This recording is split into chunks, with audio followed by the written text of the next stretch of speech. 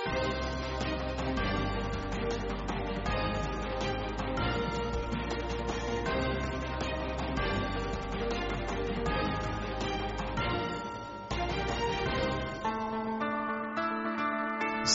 چوبوی خوش آشنایی، درود و عرض ادب محضر شما همراهان همراهیمان در برنامه‌های ایران فردا. درودی ویژه تر دارم طبق معمول تمامی شب‌ها محضر یکایک شما مشتاقان آگاهی و دانایی در برنامه شامگاهی صفحه 1.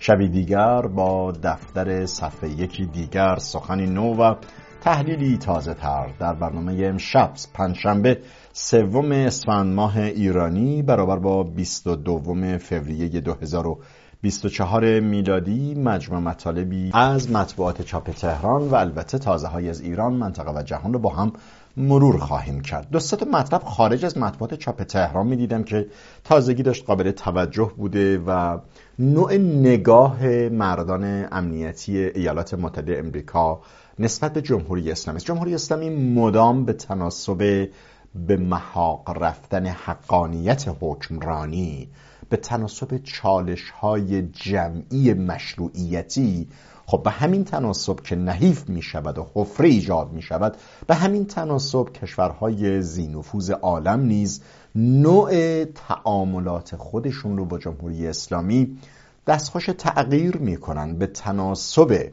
میزان نارضایتی جامعه و افکار عمومی ایران. اونها هم موازنه ارتباط با رژیم حاکم بر ایران رو در واقع مورد نظر و مورد توجه قرار میدن. در این رابطه مشخص دو تا مطلب میدیدم قابل توجه بود که البته بیانگر جنس و سنخ ماهیت جمهوری اسلامی است. یکی این که از طریق یکی از سرکردگان تبهکاران عالم در ژاپن، جمهوری اسلامی گویا در صدد خرید مادی از اورانیوم غنی شده بوده که به طور مشخص در ساخت سلاح اتمی کاربرد داشته و این شخص که ژاپنی الاصل هست دوباره به صدر رسانه‌های جهان باز آمد. آقای تاکیشی آبیساوا که در واقع رهبر یاکوزای ژاپنی است، امریکا ایشون رو به تلاش برای فروختن اورانیوم به ایران متهم کرد. مقامات قضایی فدرال در آمریکا یک مرد ژاپنی رو که اسمشو آوردم ادعا شده از رؤسای باندهای تبهکاری مشهور به یاکوزای ژاپن است، به تلاش برای فروختن اورانیوم و پلوتونیوم به ایران متهم کردند. تاکیشی آبیساوا 60 ساله که در زندانی در نیویورک هستش متهم شده که بنا داشت این مواد هسته‌ای رو به ایران برساند تا به این کشور در ساخت بمب اتمی کمک کنه. البته این موضوع خیلی تازه‌ای نیست. من بایستی اشاره کنم که جمهوری اسلامی پیشتر نیز در برخی از کتاب‌ها حتی و در برخی از مقالات اشاره شده بود که بعد از فروپاشی کشورهای اتحاد جماهیر شوروی مشخصاً گروه‌های تبهکار از سوی جمهوری اسلامی استخدام شده بودند تا بخش‌هایی از اورانیوم برجای مانده یا جدا شده یا در حال انتقال یا کشورهایی مثل اوکراین به طور مشخص اون زمان مطرح بوده که بخشی از انرژی هسته‌ای در اون کشور مستقر بوده، جمهوری اسلامی در پی رایزنی برای اخذ این مواد به طور پنهانی میکوشید. اولین نکته که خب این موضوع رو میتونه در معرض آفتاب نقد قرار بدهد همان این هستش که خب به راحتی نمیتوان اطمینان کرد به تئوری‌های تقیه جمهوری اسلامی، به تئوری‌های برآمده از فقه سیاسی و فتوای آقای خامنه‌ای که از قضا یکی از خطاهای راهبردی آقای باراک اوباما این بوده که میگفت چون رهبری جمهوری اسلامی گویا در دین و تعالیم اسلامی خودشون فتوا داده آقای رهبری که این رو حرام میدونه تولید سلاح کشتار جمعی رو، پس ما باور کنیم. اینها نمیدونن که خمینی نزدیکترین یاران خودش رو البته میدونن، بهتر از ما هم میدونن ماجراهای تعامل و مماشات اینها با جمهوری اسلامی چه هست. ماجراهای دیگری است که الان در این برنامه وقتش نمیگنجه و به هزار زبان از سوی افکار عمومی از یک سو و از سوی برخی از روزنامه‌نگاران در سوی دیگر ماجرا مطرح شده. در هر روی این نکته رو که من می‌خواستم در این رابطه مشخص اشاره کنم که ماهیت اصلا خود این متهم و این رهبر یاکوزای ژاپنی این یک مصداق دیگری در مردود شدن راستی آزمایی‌های جمهوری اسلامی است، آن هم در آستانه سفر رافائل گروسی به تهران. در هر روی آقای آبیساوا و همدستش که شهروند تایلند هستش در آپریل سال 2022 به اتهام قاچاق مواد مخدر و سلاح دادگاهی شده بودند. مقامات امریکایی گفتند او از رهبران ارشد یاکوزاست که علاوه بر خاک امریکا در تایلند، سریلانکا و میانمار هم دارودسته داشته و فعالیت میکرده. مدلی از مدیریت مافیا سالار، مدلی از مدیریت بحرانساز و بحرانزای نهله‌دار، نوچه پرور، همین کاری که الان هم مقامات جمهوری اسلامی در سطوح حاکمیتی هم مرتکب میشوند. جالب اینجا بود که وزارت دادگستری آمریکا اعلام کرد آقای آبیساوا و افراد زیر دستش در تایلند نمونه‌های کوچکی از مواد هسته‌ای رو به قصد فروش به مأمور مخفی اداره مبارزه با مواد مخدر آمریکا نشان دادن. این مأمور خود را جای قاچاقچی مواد مخدر رو اسلحه جا زده بود و وانمود کرد که با یک فرمانده ایرانی مرتبط است. پلیس و مأموران دولت تایلند نمونه‌های کوچک مواد هسته‌ای رو که از میانمار آمده بود ضبط کردند و به بازرسان آمریکایی تحویل دادند. یک آزمایشگاه در آمریکا آخرالامر تایید کرد که این نمونه‌ها حاوی اورانیوم و پلوتونیومی است که برای ساخت سلاح جنگی کاربرد دارد. آری، همه این خبرها در حالی است که رافائل گروسی در آستان ورود به تهران هستش. می‌دیدم مقام سازمان انرژی اتمی جمهوری اسلامی در حاشیه دولت مطالبی رو گفته بود که مثلا هر دو طرف یک سری انباشته کار داریم، ولی با این وجود ایشون ادعا کرده که آقای گروسی مهمان یکی از نشست‌های اختصاصی ایشون خواهد بود. کوتاه ببینیم بخشی از مصاحبه آقای اسلامی رئیس سازمان انرژی اتمی جمهوری اسلامی ایران رو که در رابطه با تازه ترین دیدار احتمالیشان با رافائل گروسی چه میگوید. تعاملات ایران با آژانس توی یک روال طبیعی تداوم داره و در جهت رفع پامات و توسعه همکاری ها گفتگوها صورت میگیره. آقای گروسی هم اظهار تمایل کردن برای سفر به ایران، در دستور کار ایشون هست. در برنامه ما هم قرار داره که در زمانی که تنظیماتش صورت بگیره انشالله صورت خواهد گرفت. همین نشانگر اینی که یک دستاندازهای پشت پرده دارن. مدت هاست که بحث آمدن آقای رافائل گروسی به تهران، ایشون به دفعات اظهار نارضایی کرده که جمهوری اسلامی اساساً مقوله هسته‌ای رو و نوع تعامل منطقی با سازمان انرژی هسته‌ای جهانی رو دستخوش گروگان گرفتن مطالبات خودشون با غربی ها کرده. آقای گروسی این گلایه رو داشت و بدین روی بود که مدتی امکان سفر ایشون به تهران در واقع دستخوش تغییرات شده، به عقب افتاده، موکول شده و ایشون الان میگه که تنظیمات تمام بشه این کار صورت میگیره. خبرنگاران دوباره میپرسن و ایشون چنین پاسخ میدن. صورت خواهد نه بعیده دیگه توی اسفند ماه باشه، چون هم تراکم برنامه ها هست، هم این که ما با توجه به اینکه در اردیبهشت ماه سال آینده اولین کنفرانس بین‌المللی هسته‌ای رو برگزار می‌کنیم و از کشورهای مختلف جهان در اون الان اعلام آمادگی کردن که حضور پیدا بکنن، چون ما سال آینده که سال 1403 هست 50مین سال سازمان انرژی اتمیه، این یک در حقیقت رویداد خواهد بود.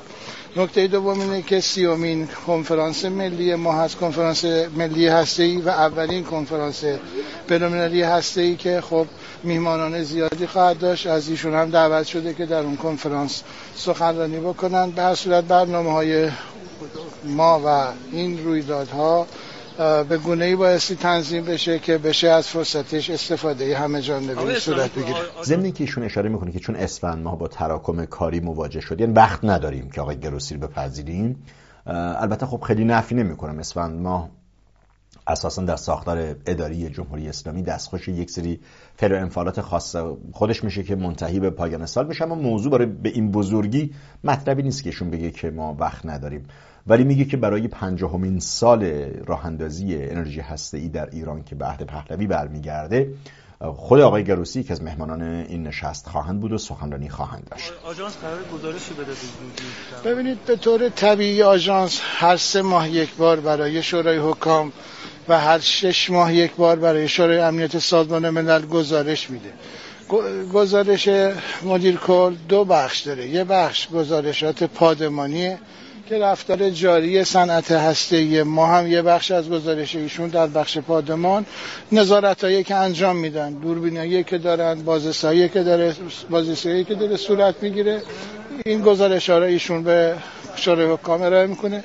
یه بخش دوم داره که ویژه برجامه که برجام به عنوان قطعنامه 2231 در دستور کارشون هست که انطباق بله، بخشی از اظهارات آقای اسلامی رئیس سازمان اتمی ایران رو می‌دیدیم که در رابطه با حضور احتمالی آقای رافائل گروسی سخن‌هایی رو مطرح کرده بود. موضوع اصلی برخی از روزنامه‌های چاپ تهران بوده. شما شرق رو می‌بینید که در گزارشی تحت عنوان رافائل در تهران البته با علامت سوال طرح کرده بود و باز احتمال آمدن قطع یقینی ایشون رو به چالش می‌کشاند و اون رو نوعی تکانه‌ها و تکاپوهای دو طرف برای حل یک مطلب گفت. گزارش‌های دیگری هم نشان از نوعی یعنی به هر روی اصل آمدن ایشان که اسفند ماه فعلا کنسل شده، ببخشید منتفی شده و برای آمدن ایشون در اردیبهشت طرح برنامه دارند، نشان از نوعی آشتی پشت پرده هست، یعنی نشان نوعی کنار آمدن مقامات جمهوری اسلامی هستش که مورد تحلیل برخی از گزارش‌ها بوده. رافائل گروسی مدیر کل آژانس بین‌المللی انرژی اتمی خودش هم میگوید پس از 1 سال قرار است دوباره به تهران سفر کند. خب آگاهی دارید، به دفعات ما هم اشاره کردیم، آخرین بار حدود 1 سال قبل گروسی به ایران رفته بود تا در دیدارهایش با مقامات ارشد جمهوری اسلامی به تفاهمی بر سر گسترش همکاری‌ها میان دو طرف دست یابد. در پایان آن سفر 2 روزه بیانیه‌ای حتی مشترک هم بود از سوی ایران و آژانس منتشر شد که در آن جزئیات توافق رو توضیح میدادن. از جمله گفته بودن افزایش تعاملات بین آژانس و ایران بر اساس موافقتنامه پادمان، چیزی که همین الان من دیدم آقای اسلامی اشاره کرده بود و جمهوری اسلامی پذیرفت که درباره پیدا شدن ذرات اورانیوم در 3 مرکز اعلام نشده اطلاعات بیشتری به آژانس ارائه دهد. تهران به صورت داوطلبانه گویا به آژانس انرژی اتمی بین‌المللی انرژی اتمی اجازه خواهد داد که فعالیت‌های راستی آزمایی و نظارتی رو بر برنامه هسته ایران افزایش دهند، تا جایی که پس از بازگشت آقای گروسی به وین مدیر کل آژانس جزئیات بیشتری را در مورد تفاهم با تهران بیان کرد و گفته بود که ایران با نصب مجدد دوربین‌های نظارتی در چندین مکان هسته‌ای و افزایش بازرسی‌ها موافقت کرده است. با این حال تنها ساعاتی پس از اظهارات گروسی مقامات ایران با رد این موضوعات مدعی شده بودند که هیچ توافقی برای نصب مجدد دوربین‌ها در سایت‌های هسته‌ای ایران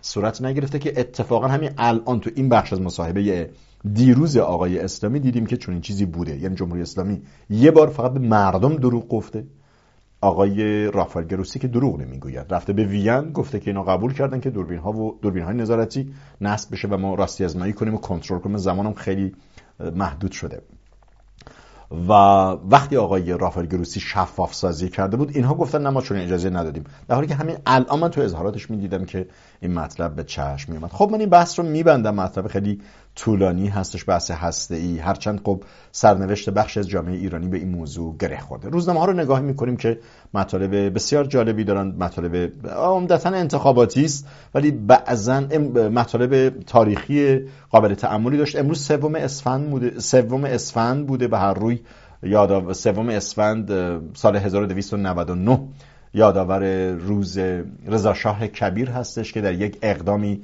متحورانه میتونم بگم، در یک اقدامی شجاعانه دست به یک کنش نظامی زده بود که تونست ایران رو از قعر قجر به سمت مدرنیسم پهلوی سوق دهد. این موضوع گزارش روزنامه هممیهن بوده که شما میبینید. خب هممیهن اشاره کردم طبقه از تکنوکرات های چند وجهی رفرمیست در اون قلم میزنند. خب یکیش هم خود آقای زیدآبادیه. زیدآبادی هم به هر روی روزنامه‌نگاری هست که یک نوسانات خاص خودشو داره دیگه. ایشون معتقده که هزینه‌های مواضع مستقل خودشون میده. از اینکه آقای زیدآبادی انسان شریفی روی هم رفته، از اینکه روزنامه‌نگار شجاعی است و با دانش و زندان کشیده هست در اون شک نیست. از اینکه یک هر از گاهی خب یک میل به نظام نوازی میکنه و دولت رئیسی رو به خاطر اینکه از روزنامه‌نگاران استنتاق نکرد و یا ایشون رو اجازه داد که کارشو بکنه تحسین میکنه، موجب رنجش و آزردگی خاطر میشه. در هر روی من شخصا به روزنامه‌نگاران داخل کشور با مواضعی ملی میهنی و شجاعانه روی هم رفته احترام داری میکنیم و احترام میگذاریم. حتی روزنامه‌نگار اصولگرایی مثل آقای محمد مهاجری، حتی روزنامه‌نگار اصولگرایی مثل آقای مهاجری که با کلیت جمهوری اسلامی نه تنها باور و اعتقاد داره، اما نوع نقدش ارکان و آرمان جمهوری اسلامی رو به چالش میکشونه. حالا از این بحث من عبور میکنم. روزنامه هم میهن رو میبینیم، 2 مطلب داشت که بسیار قابل توجه هست. نوع چیدمان مطالب هم خودش به نحوی از آنها جای تحلیل رو ایجاد میکنه که من اون رو هم میپردازم. چرا تو فضای مجازی بعضا بحثه. شما رو میبینید 2 خرداد خب با رنگ قرمز هم نوشته شده و زیر این واژه عکس محمد خاتمی هم منتشر میشه. 2 خرداد هم روزنه گشایی بود که یک روایتی تبارشناسانه بود، پدیدارشناسانه بود و تاریخ نگارانه بود، در واقع به مبانی جامعه شناختی بیانیه 110 نفر. میخواست بگه که این 110 نفر گروه‌های اصلاحی که یک بیانیه امضا کردن تحت عنوان مشارکت جویی بر ضرورت حضور در انتخابات، گفتن خب اینها مورد نقد دیگر طیف‌های پیشروی اصلاح طلب قرار گرفتن. توشون آدمای خیلی خاص و همه جانبه نگر بودن، از آقای مقصود از آقای فراستخواه بوده تا محمد جواد رو تا آقای قوچانی که من شرح حالش رو کامل توضیح دادم. یک بخشی از روزنامه‌نگاران و کنشگران سیاسی که مقداری تفکر رفرمیستیک و اصلاح طلبانه دارند، مقداری هم با قدرت هماغوشی میکنند و کماکان برای پیشبرد اهداف خودشون معتقدن که حتی تو این انتخابات تماما مهندسی شدن بایستی مشارکت. خب این مشارکت کرد. این برخلاف گفتمان کلی اصلاح طلبان مثل آقای تاج‌زاده هست که خب آقای تاج‌زاده رو به عنوان اصلاح طلبان پیشرو یا اصلاح طلب ساختاری مینامند. خب این برخلاف اونه. این موضوع به تعبیری تحلیل‌های زیادی شده و برخی از روزنامه‌های کارگزار معاب مثل سازندگی و یا مثل هم میهن، اونها هم یک جوری حامیان بیانیه 110 گانه هستند و به نحوی از آنها با شما میبینید با انتشار تصاویر آقای خاتمی، آقای مرحوم صحابی، خب آقای عزت الله صحابی در مقطعی بعد از 2 خرداد 76 حتی قبل 2 خرداد 76 با داشتن مجله ایران فردا به لحاظ مشی روشنگرانه انسان محبوبی بود در اون مقطع و با آوردن اسامی و تصاویر آقای تاج‌زاده، آقای صحابی، آقای ناطق نوری و آقای خاتمی عملا نوعی همافزایی گروه‌های سیاسی و همگرایی رو به مثابه یک راهگشا و روزنه‌گشایی در انسداد سیاسی موجود مطرح میکرد. این یک بوده قضیه است. حالا گزارش دومش رو میبینیم که اون برای من قابل توجه است. شما رو میبینید بناپارتیزم ایرانی. خب کمتر من دیدم روزنامه‌ای جسارت کنه این مدلی عکسی از رضا شاه کبیر، محمد رضا شاه جوان رو در کنار پدر وقتش نشون بده و البته درسته با عبارت بناپارتیزم ایرانی به نحوی از آنها خواست رنگ و بوی مداخله و کودتا بده به تحول نظامی رضا شاه کبیر در 3 اسفند. علی ای حال یک بازخوانی خوبی داشت آقای زیدآبادی تحت عنوان زمینه‌های برآمدن رضاخانی. خیلی جالب بود. ایشون به خاطره اشاره کرد، خاطره آقای دکتر جواد شیخ الاسلامی که خب ایشون استاد علوم سیاسی بوده و در پارلمان اول مجلس ایران حضور داشته در دانشگاه تهران در اوایل دولت نخست آقای هاشمی. گویا ایشون آقای زیدآبادی میگه به خودش جرأت داد تا در مقاله اش در مجله اطلاعات سیاسی اقتصادی کودتای 3 اسفند سال 1299 رو سیاه نداند. حسب گزارش آقای زیدآبادی این اظهار نظر کوتاه برای دکتر شیخ بدون دردسر نشد و در آن هنگام رفسنجانی که داعیه سازندگی خرابی‌های جنگ از طریق عادی سازی روابط خارجی رو داشت، در برخی محافل دارای گرایش مذهبی چپ به تمایل به نزدیکی به عناصر رژیم گذشته هم متهم بود. ماجرا خیلی جالبه. حالا من چرا این موضوع رو انتخاب کردم؟ میخوام این نکته بگم. من برنامه احتمالاً تمام بشه با این تحلیل در حالی که خیلی مطلب رو متاسفانه نگه داشتم. چه بسا فردا شب من بخش از این روزنامه ها رو هم بررسی کنم. ببینید نوعی همگنی و همگرایی بین برخی از نهله‌های فکری اخیراً پدیدار شده که بعضاً موجب حیرته. علی‌رغمی که عبارت اصلاح طلب به مثابه یک دشنام سیاسی در فضای مجازی مطرح است، درست مثل عبارت لیبرالیسم در سالهای اول پس از انقلاب سال 57 به مثابه دشنام برای حذف رقیب استفاده میشد، اصلاح طلب هم یه 2-3 سالی است که به خاطر مشی میانه و میانجیگرانی که دارن خب متهمن که فرصت سوزی کردن، که البته درسته، نقد مردم کاملا صحیحه، اما به مثابه یک دشنام باقی مونده. اما ما از یک نقطه‌ای به آن سوی دیگر، یعنی پس از انقلاب زن، زندگی، آزادی و مشخص شدن مواضع شاهزاده رضا پهلوی که بر روی گزینه ایرانگرایی و ملیگرایی تأکید حد اکثری داشت، نوعی در واقع نوعی نشانه‌هایی از وحدت رویه، نوعی همپوشانی اندیشه‌ای بین جریان‌های مختلف سیاسی ایرانی شاهد بودیم که بعضاً به برخی از اصلاح طلبان ساختاری تحولگرا گروه‌های دیگر حمله می‌کردند که شما چطور از اصلاح طلبی به سلطنت طلبی رسیدید. خب اینجا ما عملاً اصلاح طلبی سلطنت طلب نشده، عملاً پادشاهی خواهی هم اصلاح طلب نشده. روی برخی از گزارها همگونی پدیدار می شود. فقط مثلا حتی دشمن ما مثلا آقای خامنه‌ای هم خواه ناخواه نوروز رو به مثابه یک میراث تمدنی تبریک میگه، مجاهدین خلق هم تبریک میگه، مردم عادی کوچه و خیابان هم تبریک خواهند گفت، شهبانو فرح پهلوی هم تبریک خواهد گفت.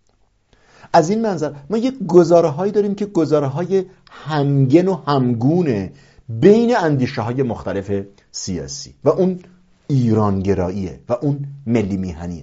چون اصل ملی میهنی در گفتمان شاهزاده رضا پهلوی نمود و نماد برتر و بالنده تری داشت، بخشی از جریان های سیاسی داخل از جمله اصلاح طلبان هم مثلا اگر روی این موضوع تأکید داشتن، یک حلقه وصل نانوشته پدیدار شد.